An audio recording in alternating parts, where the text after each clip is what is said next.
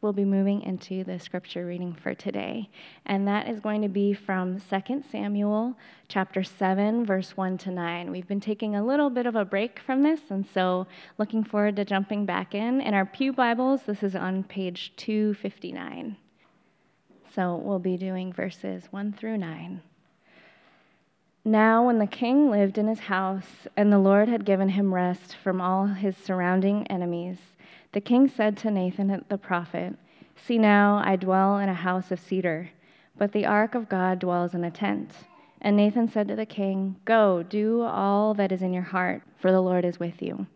But the same night the word of the Lord came to Nathan, "Go and tell my servant David, thus says the Lord, would you build me a house to dwell in? I have not lived in a house since the day I brought up the people of Israel from Egypt to this day. But I have been moving about in a tent for my dwelling.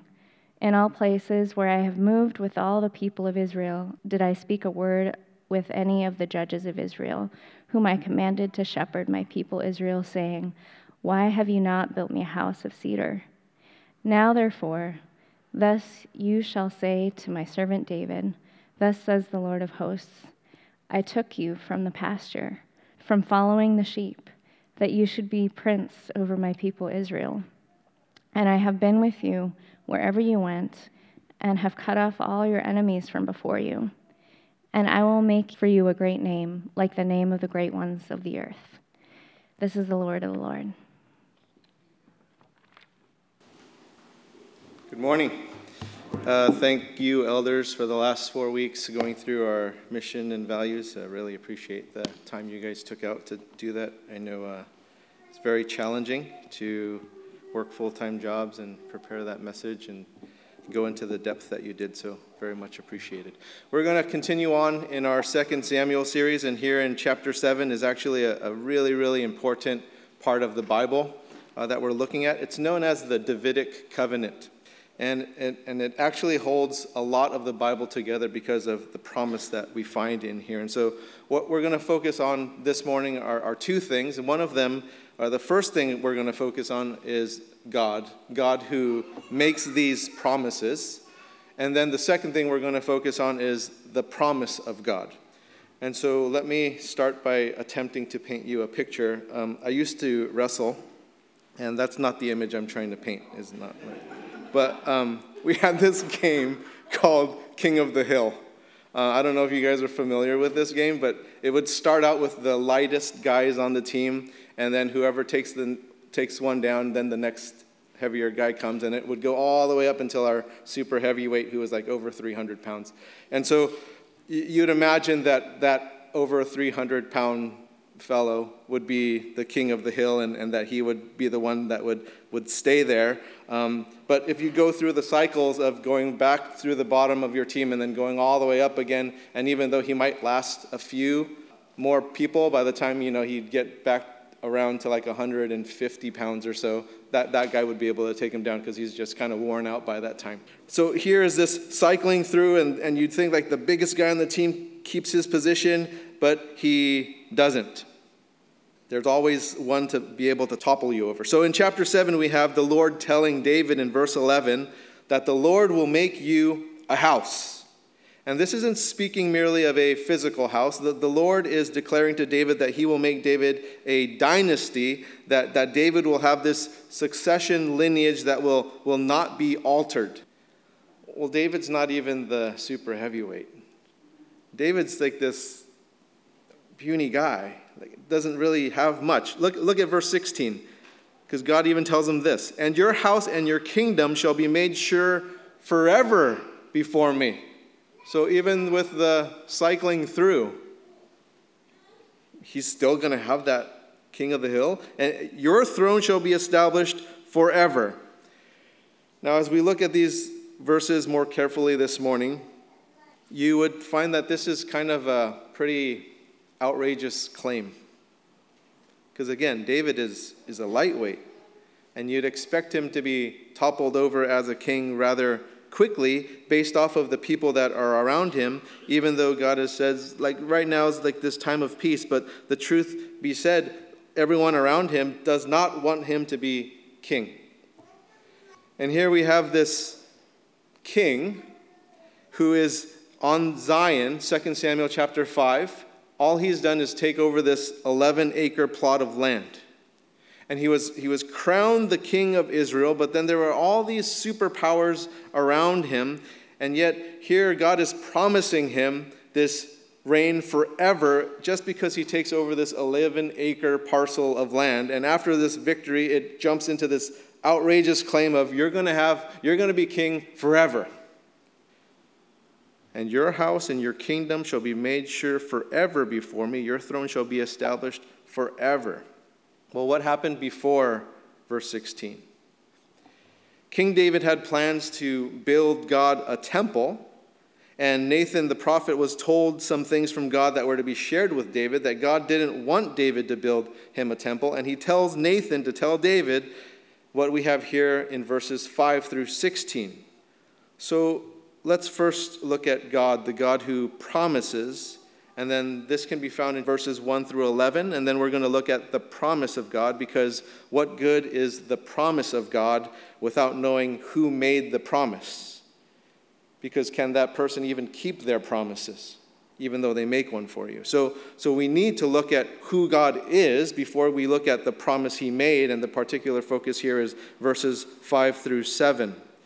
Go and tell my servant David, thus says the Lord, would you build me a house to dwell in? I have not lived in a house since the day I brought up the people of Israel from Egypt to this day, but I have been moving about in a tent for my dwelling. In all places where I have moved with all the people of Israel, did I speak a word with any of the judges of Israel, whom I commanded to shepherd my people of Israel, saying, why have you not built me a house of cedar? Something that I'd like to point out is just the humility of the Lord. That he moves with his people. And he's referring back to Exodus during the 8 days of Egypt, that God is moving with his people. Exodus 13, starting in verse 21. And the Lord went before them by day in a pillar of cloud to lead them along the way, and by night in a pillar of fire to give them light, that they might travel by day and by night. The pillar of cloud by day and the pillar of fire by night did not depart from before the people. So here we have this picture that the Lord went before them and traveled with his people all along without a temple. That he sojourned with them as a pillar of a cloud in the day and a pillar of fire in the night over this tabernacle, this tent, while Israel was in the wilderness. That God delivered his people in Exodus from Egypt, and you can read all about that in Exodus chapters 1 through 18. Now, why did God do this? Take a look at Exodus chapter 3, verse 7. Then the Lord said, I have surely seen the affliction of my people who are in Egypt, and have heard their cry because of their taskmasters. I know their sufferings. The Lord is the God who delivers them out of Egypt, and he dwells with them. Exodus chapter 25 through 40, you can read of God dwelling with his people. 25 verse 8, and let them make me a sanctuary that I may dwell in their midst. You see, God is one who travels with us. He dwells with us, with his people, regardless of their conditions, their circumstances, their wanderings. And God wants to be close to his people. He wants to be among his people. And so you see the humility of God, that he is so humble that he travels around with this wandering people in the wilderness in a tent, and he likes it. And here in chapter 7, God said in verse 7, in all places where I have moved with all the people of Israel, did I speak a word with any of the judges of Israel, whom I commanded to shepherd my people Israel, saying, why have you not built me a house of cedar? Did God ever say that? No. See, God is so humble. So it's no surprise that King Jesus was born in this animal pen and laid in an animal feeding trough. That's our God. He's a humble God. There are no royal accommodations for baby Jesus, our King. And as King Jesus began his ministry, what do we find him doing? He's sleeping along with his disciples under an open sky and shared their conditions and weathered those elements with them. He didn't have some palace. He didn't have some entourage covering him with things and feeding him grapes and fanning him with whatever. He desired to dwell with us, to be among us. John chapter 1, verse 14, and the Word became flesh and dwelt among us. Who is God? The one who makes these promises. He's humble. The second thing is he's full of grace. He is a gracious God, and he's proven this in the past. He was a gracious God of the past. Look at verses 8 and the first part of 9. Now therefore, thus you shall say to my servant, thus says the Lord of hosts, I took you from the pasture, from following the sheep, that you should be prince over my people, and I have been with you wherever you went, and have cut off all your enemies from before you. So we have this past tense, all those past tense verbs of what God did and showed his graciousness. And then now where do we find God, and where do we find him going forward? Continue on in the second part of chapter 7, verse 9. And I will make for you a great name, like the name of the great ones of the earth. And I will appoint a place for my people Israel, and will plant them, so that they may dwell in their own place and be disturbed no more, and violent men shall afflict them no more as formerly. From the time that I appointed judges over my people Israel, and I will give you rest from all your enemies. Moreover, the Lord declares to you that the Lord will make you a house. So we have the graciousness of God in the past and the graciousness of God moving forward. And verse 11 is circling back to verse 5 when God asks, go and tell my servant David, thus says the Lord, would you build me a house to dwell in? Like seriously, David? You're going to build me a house. I've been with you guys since the beginning. You don't build me a house. No, David, you're not going to build me a house. I'm going to build you a house. A dynasty. Not just a physical palace for a king. I'm going to build you a dynasty. David wanted to build God this temple. And God's like, no, I don't want that. Not yet, at least. And to get a better understanding of why this is, I think we need to first familiarize ourselves with that Near Eastern mindset of that time and get that context, because people who worshipped other deities around them in the Near East wanted to provide a place for their gods so that they can place images of their God in that place and then offer their sacrifices and offer their gifts and food or whatever they felt like giving their God to sustain their God and to uphold and maintain their God. That's what they wanted to do. That they wanted to offer this food. And then they played this music along with offering this food, and they'd kind of wait around and let God entertain and eat his food. And then after a while, they'd go back and take their food and bring it away. And of course, the food wasn't physically consumed, but the idea was that they were feeding their gods and they were sheltering their gods in this temple that they built for them. And the idea behind all these pagan temples and all these sorts of things, as you can imagine, is a lot of work. You got to feed this God, and you got to play music for this God, and you got to do all these things for this God to appease this God. Really high maintenance God. Right? High maintenance God, high maintenance religion, and very different from our God. Genesis chapter 1, verse 29, and God said, behold, I have given you every plant yielding seed that is on the face of all the earth, and every tree with seed in its fruit. You shall have them for food. You don't feed me, I feed you. That's our God. God is the sustainer. He is not one to be sustained. And so it's a very different worldview from everyone that was around them who was believing we have to erect this temple and we have to bring our offerings and gifts to sustain this God. And God's like, I'm not like that. I don't want you to even think that. So no, you're not building me anything. I don't need your temple. I don't need your food. I provided. I provided you shelter. I provided you food. That I don't need you to sustain me. I don't need you to maintain me. And here, kings in the ancient Near East had this belief that their gods first showed them favor, and that's how they became king. And so the very natural next step was, I was blessed by God, so now I'm going to erect for him a temple. And so they would have this temple, and because the gods showed them favor, and so then I'm going to erect a temple. Therefore, those gods are going to further bless me and further give me favor because I then built a temple and we're giving them all these offerings and sacrifices, and I'm having all these people worship this God. And so, of course, they're going to benefit me by guaranteeing me that I have a long future reign. And you can read all about this in ancient Egyptian history. You can read all about this in any Near East ancient history, that this is a pattern that all those kings and rulers had during that time. Oh, I'm in power, I'm blessed, I'm going to erect some sort of temple or something to worship this God, and then I have this prophecy given over to me that I'm going to rule for a very long time. So God's like, I don't want you in that pattern. And so I don't want this temple. And so what's different about me is found here in 2 Samuel chapter 7, this God, that God did show them favor, verses 8 and the first part of 9, that past grace. But you notice here, he totally skips the temple building part. I don't want your temple.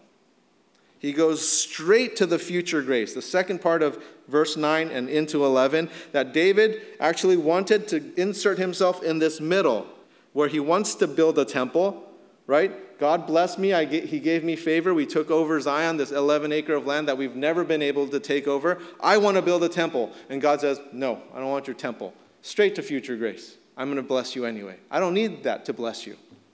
I have everything for you. I am for you. And so God says, not right now. Not right now. And we have this God who's humble, and we have this God who is full of grace. John chapter 1, verse 16, from his fullness we have all received grace upon grace. And so this pagan belief is that, God scratched my back, I became king. I'm going to scratch God's back by building him a temple, and then he's going to scratch my back again because we built him a temple. And so God showed us favor because, we're going to build this temple, and he'll promise to benefit us. And no, the God of Israel is different. I am full of grace regardless if you do something for me or not. I'm a God of grace. And sure, the temple will be built later by David's son, King Solomon. But God is making this point here in 2 Samuel chapter 7, to show his people, I'm gracious. I am the sustainer. You don't have to bribe me for anything. I love you. I've provided for you in the past. I'm going to provide for you in the future. I don't need you to provide me a temple. I do it because I love you. I do it because I'm gracious. And so he's completely different from any of those Near Eastern pagan gods, in that he is a God of grace, not expecting something in return. Now, again, this is not to say that we are to do nothing with our faith, because Jesus said in Matthew chapter 10, verse 42, and whoever gives one of these little ones even a cup of cold water because he is a disciple, truly I say to you, he will by no means lose his reward.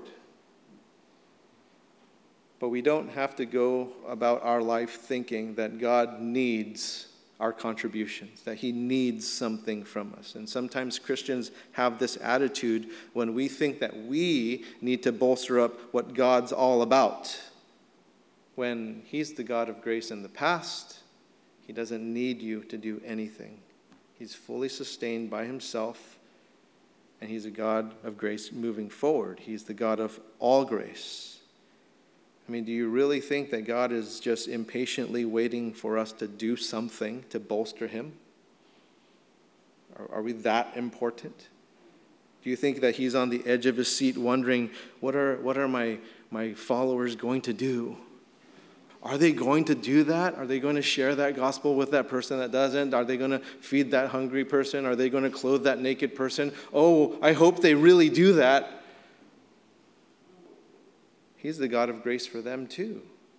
He doesn't need us. He doesn't need us to do anything.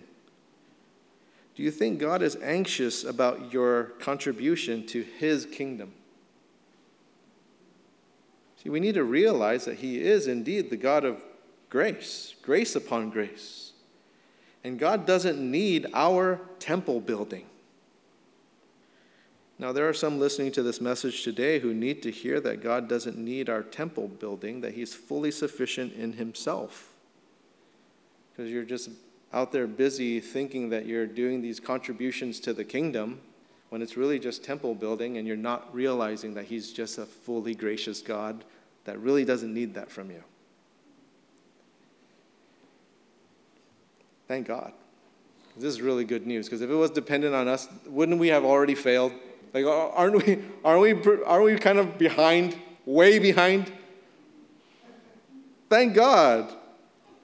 So this is the God who promises. He's humble. He's full of grace. And here's the third thing. You are on his mind. Like, you preoccupy God's mind. He's thinking about you all the time. Look at verses 10 and 11. And I will appoint a place for my people Israel, and will plant them so that they dwell in their own place and be disturbed no more, and violent men shall afflict them no more as formerly, from the time that I appointed judges over my people Israel, and I will give you rest from all your enemies. Moreover, the Lord declares to you that the Lord will make you a house. And he's totally focused on his people. And so here we have God. He established David in order to benefit his people. It's not just about David, it's about Israel. He wants to bless them, to provide them a place where they can live without fear. And living without fear is throughout the Bible. In Micah chapter 4, in verses 1 through 5, this is where it's written about a time in the future when God consummates his kingdom. He makes everything right, and he says this in verse 4 of Micah chapter 4, but they shall sit every man, and this is speaking of everyone, Gentile and Jew, under his vine and under his fig tree, and no one shall make them afraid. For the mouth of the Lord of hosts has spoken, to live without fear. You're always on God's mind, and he is set on having us live without fear, and we are always on his mind. And so we get a little glimpse of this in the church, or in your family relationships. You get a little glimpse of this, because haven't you had those people in your church or in your family who are going through this challenging time, and all you can do is you constantly think about them? They can't get off of your mind. And whether, maybe a friend of yours you care dearly about, they've lost a loved one, or someone you really care about is experiencing these health challenges or relationship challenges, and someone in the church that you care for is just going through really difficult times. They're just always on your mind, and so you pray for them. And you wake up in the middle of the night and they're on your mind, so you lift them up in prayer. And sometimes I meet these folks where we're just going through pastoral counseling, and sometimes they're just placed on my mind more than others, and for some reason I'm just shaken awake in the middle of the night and they're on my mind, and like there I am praying for them. I'm like, God, it's like 3 a.m. Can you just do it 3 hours later? But no, I'm awake and I'm praying for them. And whenever you pray, you're praying for them. Every meal, where you're driving, and you're just preoccupied with their welfare. And it's a glimpse into what it's like for God towards you, that he loves you, and you're always on his mind. Romans chapter 8, verse 34. Who is to condemn? Christ Jesus is the one who died, more than that, who was raised, who is at the right hand of God, who indeed is interceding for us. That he's doing that all the time. He's interceding.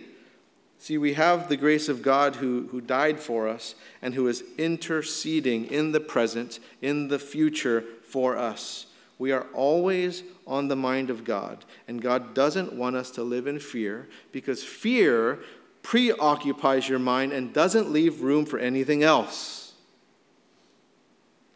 Fear is crippling. It distracts when it preoccupies your mind. And God is preoccupied with his people's welfare, with our welfare. John chapter 10, starting in verse 27, my sheep hear my voice, and I know them, and they follow me. I give them eternal life, and they will never perish, and no one will snatch them out of my hand. See, God is preoccupied with his people's welfare. He is this God who makes these promises. He's humble. He's full of grace. And we are always on his mind for our welfare. He's wanting the best for us. And that's who God is. That's who we need to know he is before we can move into his promise. Because we have his promises in verses 12 through 16. But now that you know who he is, now you can say, I get the promise and I can count on it. I can rest on that. Verses 12 and 13, the promise. When your days are fulfilled and you lie down with your fathers, I will raise up your offspring after you, who shall come from your body, and I will establish his kingdom. He shall build a house for my name, and I will establish the throne of his kingdom forever. See, God's promise is that the kingship of David will have an everlasting dynasty. Kind of like these kings who built a temple and then their expectation is, we're going to rule for a very long time. No temple needed. I'm giving you this grace regardless of this temple building. That, David, you are going to physically die, but there's going to be this succession of kings that comes directly from you. Physically from you. And you can read Psalm 2, 89, 110. It further highlights this promise of this messianic king through David's succession lineage who will rule the nations. And the promise is the kingdom of Christ even in David's death. Verses 12 and 13. Even through sin. And we know David did lots of sin. Verses 14 and 15. Here's the sin. I will be to him a father, and he shall be to me a son. When he commits iniquity, I will discipline him with the rod of men, with the stripes of the sons of men. But my steadfast love will not depart from him, as I took it from Saul, whom I put away from before you. So there are going to be these sinful people throughout this promise that God made from David all the way until Jesus. And God is going to deal with them. God is going to deal with that sin. And even though some will be horribly sinful, including David himself, God will not break his promise. That even death won't break the promise because, David, you're going to die. And even sin won't break the promise because, David, you and all your kids after you are going to sin. And even the passing of time won't break this promise. Look at verses 16 and 17. And your house and your kingdom shall be made sure forever before me. Your throne shall be established forever in accordance with all these words and in accordance with all this vision Nathan spoke to David. And so some of you are thinking, but didn't David's kingship end? Just look at history, Albert. His reign ended, right? Babylonian captivity. Isn't that the whole reason why Nehemiah happened? Persian Empire, Syrians, Roman Empire. Like, we can go on and on. That kingdom ended long ago. There's a remnant. Matthew chapter 1. That's why that genealogy is recorded for us. And it goes all the way from Adam until Christ. Matthew chapter 1. Verses 1 through 17, let me read that. I'm kidding. We're not going to do it. That lineage is not wiped out. It's recorded all throughout. That the Davidic dynasty fulfilled all the way until Christ. Luke chapter 1, starting in verse 32, we'll read this. He will be great and will be called the Son of the Most High, and the Lord God will give to him the throne of his father David. And he will reign over the house of Jacob forever, and of his kingdom there will be no end. See, this is the promise. The promise of God fulfilled in Jesus Christ, where death has lost its sting, where Christ is victorious over sin forever. See, nothing can stop this promise from happening. Not death, not sin, not time. That nothing is going to stop the promise of God from being fulfilled. That God is going to bring to pass a kingdom that he promised David. That it will come to complete fruition in Jesus Christ. And there is nothing that can be done to prevent this from happening. Now, without this promise, And without this assurance, there really is no reason for you and I to be here this morning. There is no Christianity. So you can see why 2 Samuel chapter 7 is so important, this Davidic covenant, because if this isn't here, there's no reason for Christianity. Now, this promise of God doesn't mean that you and I are going to be exempt from hardship, pain, suffering, fear, difficulty. We're not promised any of that immunity from the challenges of life, and all you have to do is look at David's life himself and even up to Jesus Christ himself. All those feelings of grief, all that feeling of loss, all the tragedies of life, you and I are going to experience. We're going to live through those things. The promise does mean that Jesus, the Son of David, will reign as king, and if you have Jesus, you have a place in the kingdom. You have a seat at the table. And there's nothing that can change that. You have a place. Nothing changes it. Let's pray. Lord Jesus, thank you so much for what you did and for reigning. We eagerly wait for you to come back and set everything right.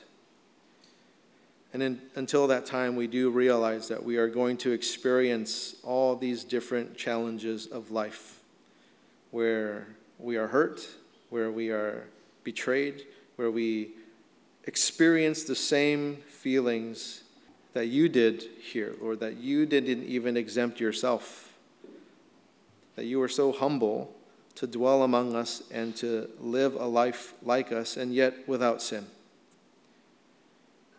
And so, Lord, would you empower us, equip us to live a life like yours? May we not take advantage of this wonderful promise that you have given us. May we hold to it, knowing that you are a humble God, that you are a gracious God, and that we are always on your mind and you always are looking out for our best welfare, even though we suffer through these things. But it's not like you exempted yourself either. In Jesus' name, amen.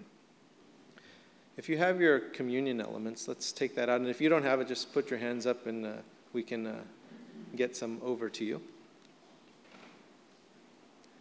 And if anyone is wanting or needing prayer, please feel free to come up. Susanna's in the right front pew. She'd be honored to pray with you about the things that you need prayer for or want prayer for.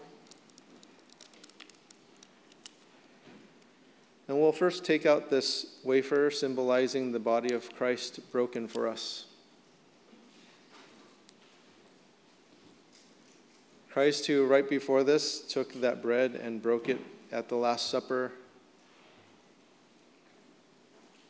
he overcame death. He overcame sin for all eternity. We take this in Jesus' name. And the fruit of the vine symbolizing the blood of Christ shed for us. We take this in Jesus' name.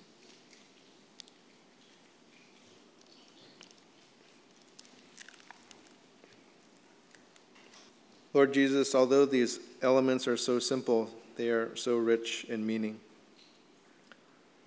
We thank you for this constant reminder of you dwelling among us, being with us, and what can even closely resemble that but taking these elements in us, that you are indeed indwelling. And although these are just physical elements, we do have a spiritual being living among us, dwelling among us, in us, upon us, in your Holy Spirit. And so you've never left us, Lord. Thank you. In Jesus' name, amen.